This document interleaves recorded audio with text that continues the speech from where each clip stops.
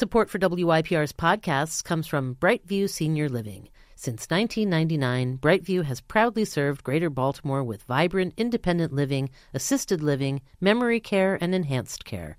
Find a community near you at brightviewseniorliving.com. I remember meeting this young girl, and she was very cute, had long brunette hair, and she's like, "Oh, I really like your hat. Can I have your hat?" So we had this porta potty right by our campsite, but I had not familiarized myself with it. Don't even get me started on indoor plumbing. I love indoor plumbing. Hey everybody, welcome back to the Stoop Storytelling Series podcast. I'm Laura Wexler. And I am Jessica Hinken. And this week on the podcast, Scouting Shenanigans, 3 stories about what really happens on those scouting trips. Hint, it's not just s'mores. Oh no, it isn't. Second hint, it's not going to be gross. We're not doing anything gross here or untoward. And third hint, we are not in any way endorsing the Boy Scouts of America. Correct. I mean, listen, it's fine. It's all fine. It's just 3 stories that happen to be related to the Boy Scouts. It's fine. Okay, before we get started, we want to thank Mend Acupuncture, which offers enjoyable and low stress and healing acupuncture in the Baltimore area. All right, Jess, how about this first story? Davey L., we don't know what his last name is. He shared this story at one of our most recent all audience storytelling shows that we have. This one was at Creative Alliance at the Patterson in Highlandtown, Baltimore. And he just came up and told this really funny, kind of wacky, unique story about his Boy Scout camp experience. Take a listen. I grew up a very privileged life. I grew up as a military brat, and in 2011, I had the chance to go to Essex, England, for the Boy Scout World Jamboree. And it's a group of hundreds of kids, mostly young men, boys, and we got to go over there, and our scout leader was from England, so he was kind of our local guide. Well, in 2011, I was an 11-year-old boy, and I lived in Minot, North Dakota, and grew up a very sheltered life. I lived on an Air Force base, didn't really have a lot of friends, just kind of did my own thing. So going over to England was kind of a culture shock to me. And I remember meeting this young girl, and she was very cute, had long brunette hair, and she's like, "Oh, I really like your hat. Can I have your hat?" And I was like, "A girl likes me? What is this? This is awesome."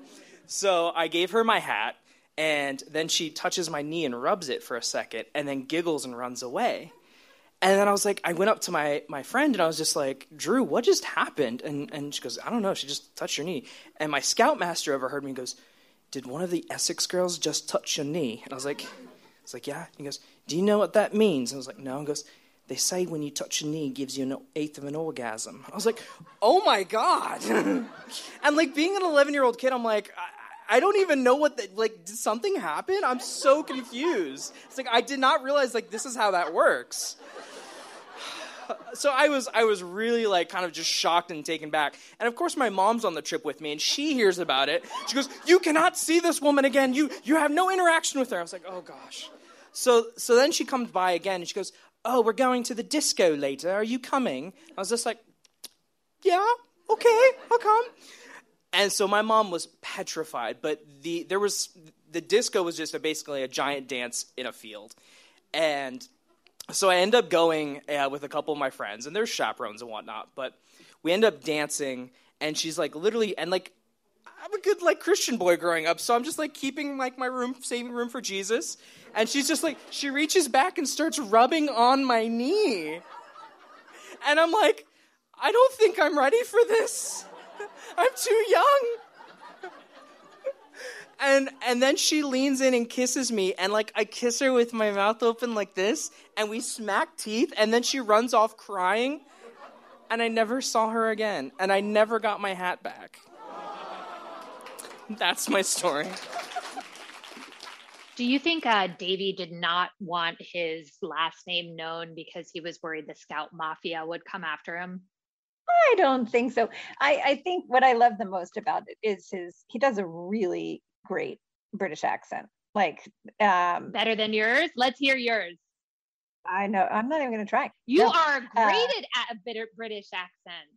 I have several British accents because I'm a total Anglophile, but his was, it was an accent that I find very hard to do, which I think is pretty, it was the Yorkshire accent. That's what he did. Oh, wow. Yeah. Anyway. All right. Before we get on to our next story of scouting shenanigans, we want to thank Baltimore Magazine. You can find them on newsstands and at baltimoremagazine.com. Okay, so this next story was shared by Rosemary Round, who is also shared a bunch of stories at the Stoop, and really, really cool, thoughtful writer here in Baltimore. Do you remember one of her stories was about losing her voice? Do you remember that, Jess? Yeah, it was great. Oh my God. Anyway, this one is about what it's like to be a parent on a scouting trip and the glories and indignities of camping with a bunch of boys and men. Okay, so I just came back from Camp Nobi Bosco. Anyone been there? It stands for North Bergen Boy Scouts. I was chaperone on a Boy Scout trip over the weekend. And thank you. Yes, I only did it because no one else had signed up. So I used to do a lot of hiking and camping, but it's been a long time. So long that I didn't realize that my, what are those self-inflating sleeping pads called? Thermarest. My Thermarest has a leak. So I didn't know. So we were in tents on platforms, but nevertheless, it's just wood planks. And the first night, it took a while to settle down and get to sleep in my tent on my boards with my flat pad.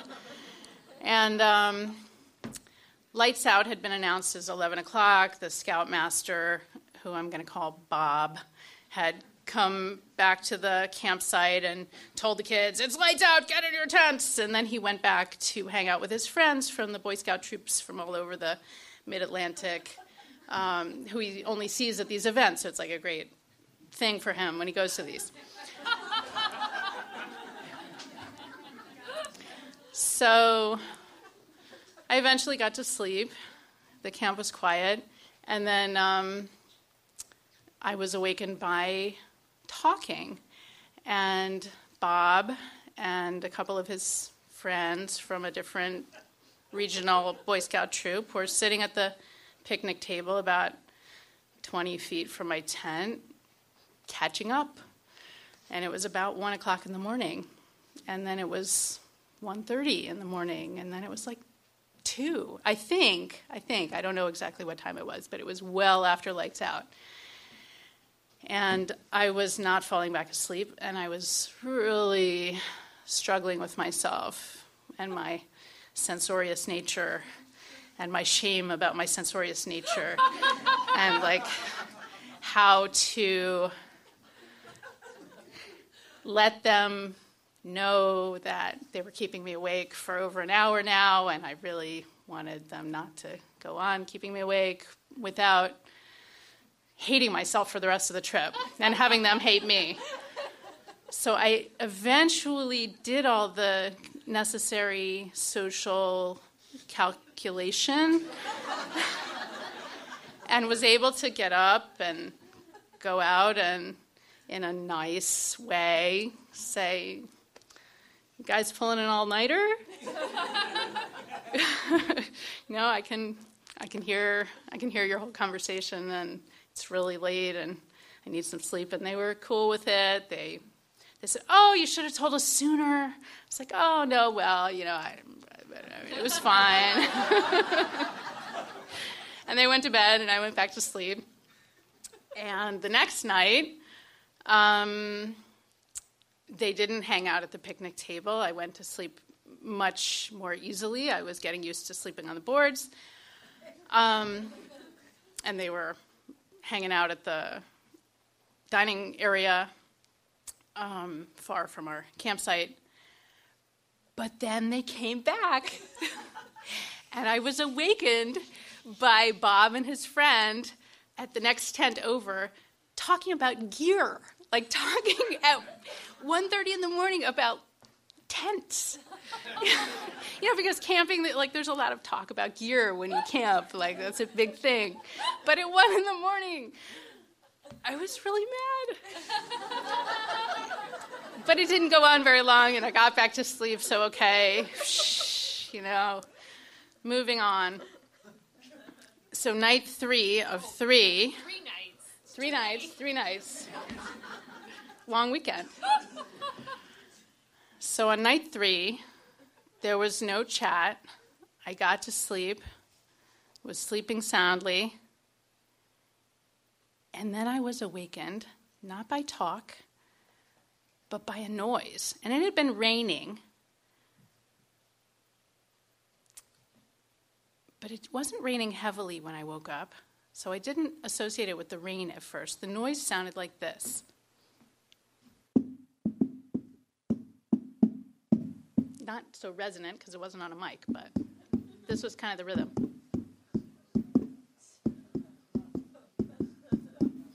I thought some kid was like doing some drumming. It's like really mad. Like, I'm just going to give it to this kid.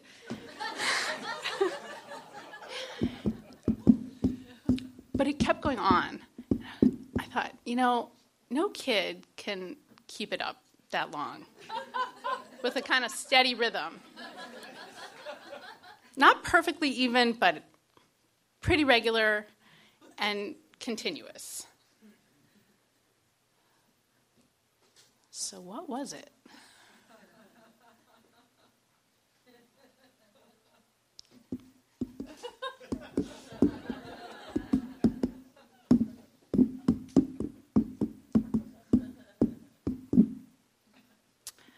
It must be water falling off the roof of the latrine onto a bucket. Now, I neglected to mention that shortly before we came to Nobi Bosco, they had some kind of problem with their water, so we didn't have flush toilets. They had porta potties, and our campsite had a latrine, which I had not used. I used the porta potties because they had toilet paper. There were some for women only, and the walls of the porta potties went all the way down to the ground, whereas the latrine walls ended at about here. So you could see the feet of whoever was in there. So we had this porta potty right by our campsite, but I had not familiarized myself with it. So the rain bucket hypothesis was plausible. Sort of. So, okay, I'm awake. I sort of need to go. I might as well go. And while I'm there, I'll move the bucket so the noise will stop. So, get my clothes on, get my shoes on, go out of my tent, start walking to the latrine, past Bob's tent. I can kind of hear him snoring. And I get close to the latrine, and first of all, the rain is just a light drizzle. Second of all, something just made me know that it was actually an animal. Yeah, maybe it paused for a while, something about it. Like, I just realized this is something animate. And so the new hypothesis was there's an animal stuck in the latrine. I got to get Bob.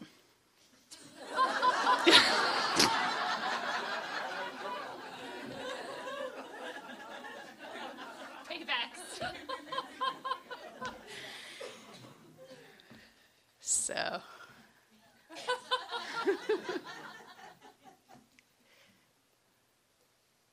Bob?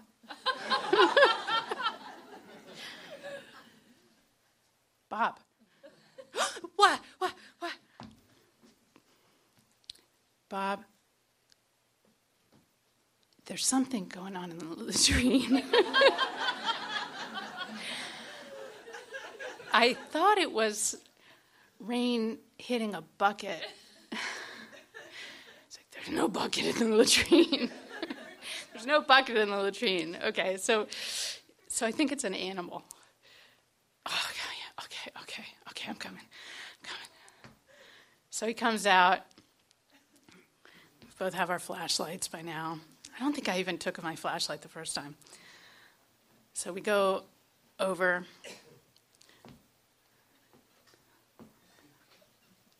And there,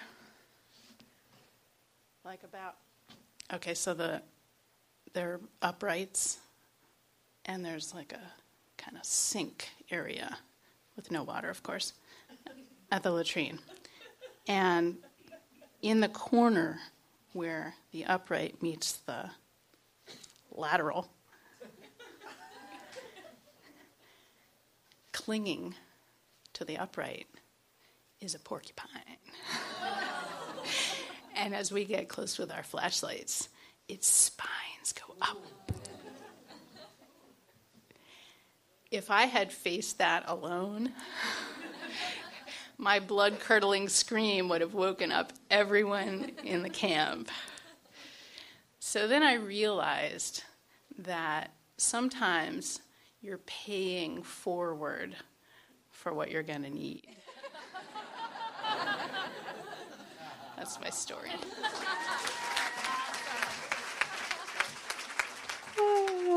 Yeah, that's a great story.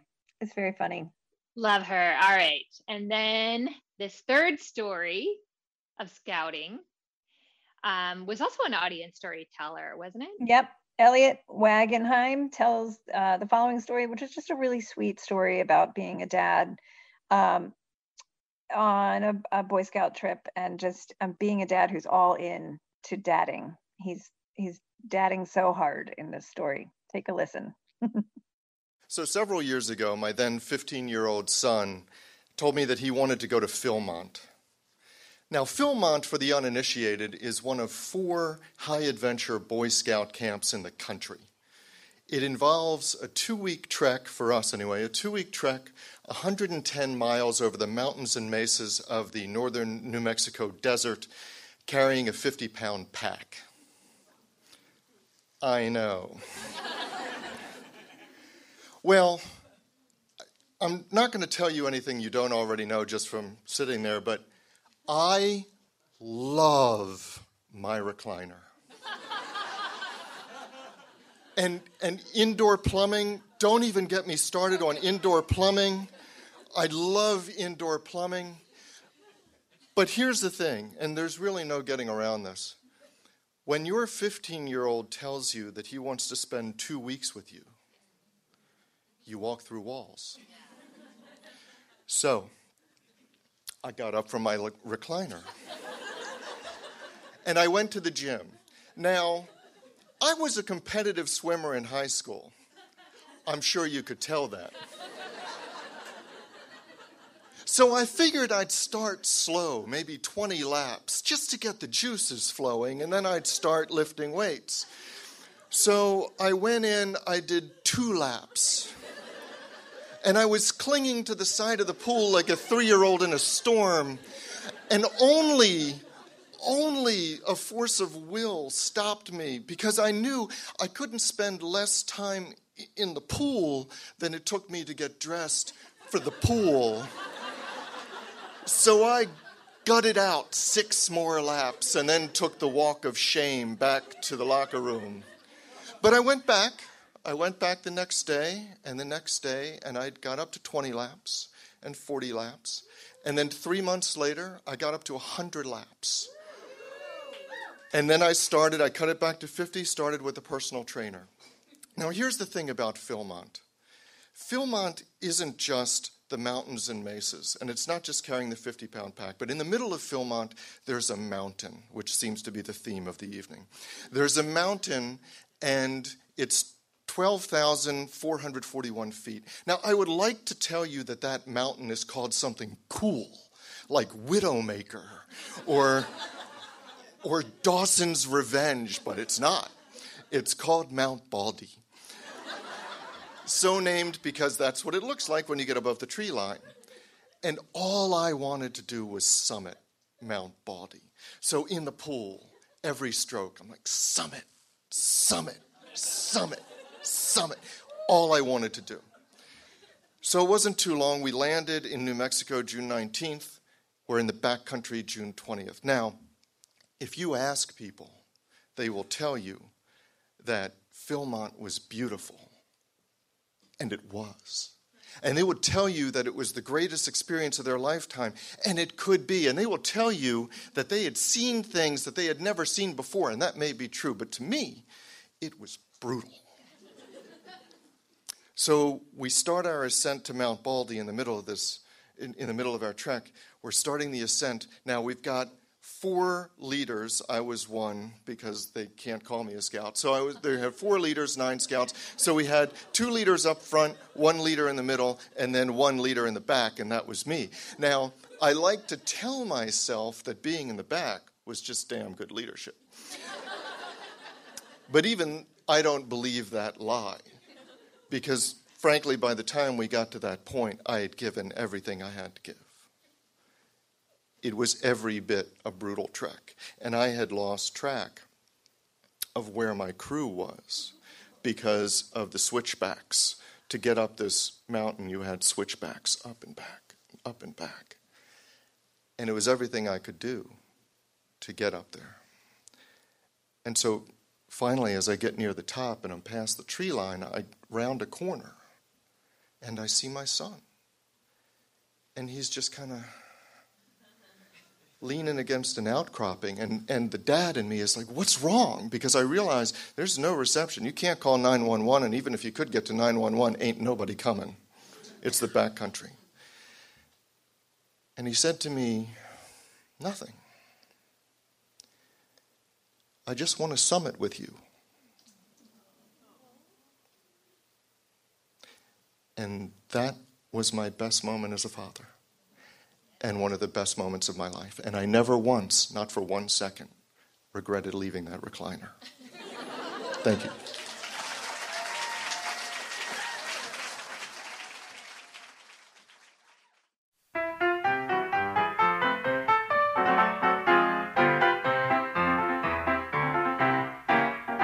Be prepared. Aw, yeah. Hashtag Scout Dad. Scout Dad. Okay, well, so those are the 3 stories. See, you got through it. There was nothing bad. I don't think the Boy Scouts could be mad at us. I don't think that people who hate the Boy Scouts could be mad at us. I think we got through this together. And people who love the Boy Scouts might love us. They might. Who knows? You know, it's a funny, wonderful, complicated world. And while we're in it, you should go to the wine source with as much frequency as possible, which is a segue for a podcast. Especially if you are going to be a parent chaperone on a scouting trip, please do not even think of going without taking some wine or beer or flask That's of exactly Fireball. what the Boy Scouts of America wants to hear, is that they want... Fireball is so good. I actually recommend Fireball for a winter camping trip. Warms everything. All right, visit us at scoopstorytelling.com to learn about upcoming events or listen to stories. You can find us on Facebook and Instagram at Stoop Storytelling Series. And thank you, Maureen, for producing, and to y'all for listening. We'll be back soon with more stories from the Stoop.